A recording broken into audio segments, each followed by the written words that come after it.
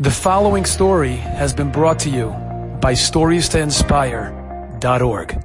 There was in Lakewood Yeshiva, at one point they wanted to send the boys to do Kiruv. So they made a whole advertisement in the papers, Yeshiva guys offering to do Kiruv, offering to learn Chavusa one-on-one with anyone. So there was a whole bunch of people that replied. So they made a certain date and a time and off they went. These Yeshiva boys from Lakewood. And there was a guy called Mike who showed up. Traditional Jewish guy, doesn't know too much of Yiddish guy, but he heard about this Chavuta. He says, you know what, I'll give it a shot, what do I care? He walks in, he sees these Yeshivish guys. Alright, how bad can it be?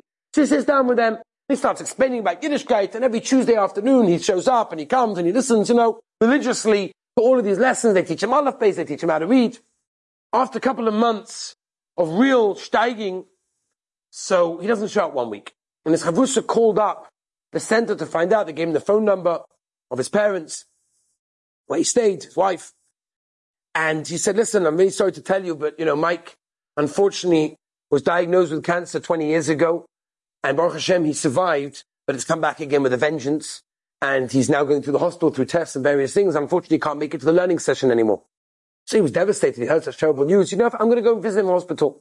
He takes for them, he goes and goes to the locals, Eichels, and buys an article, sitter or something, wraps it up nicely, and gives him a present in the hospital. He's so happy. Wow, thank you so much. You come to visit me. You bought me a beautiful sitter. Wow, that's amazing. I'm going to use it.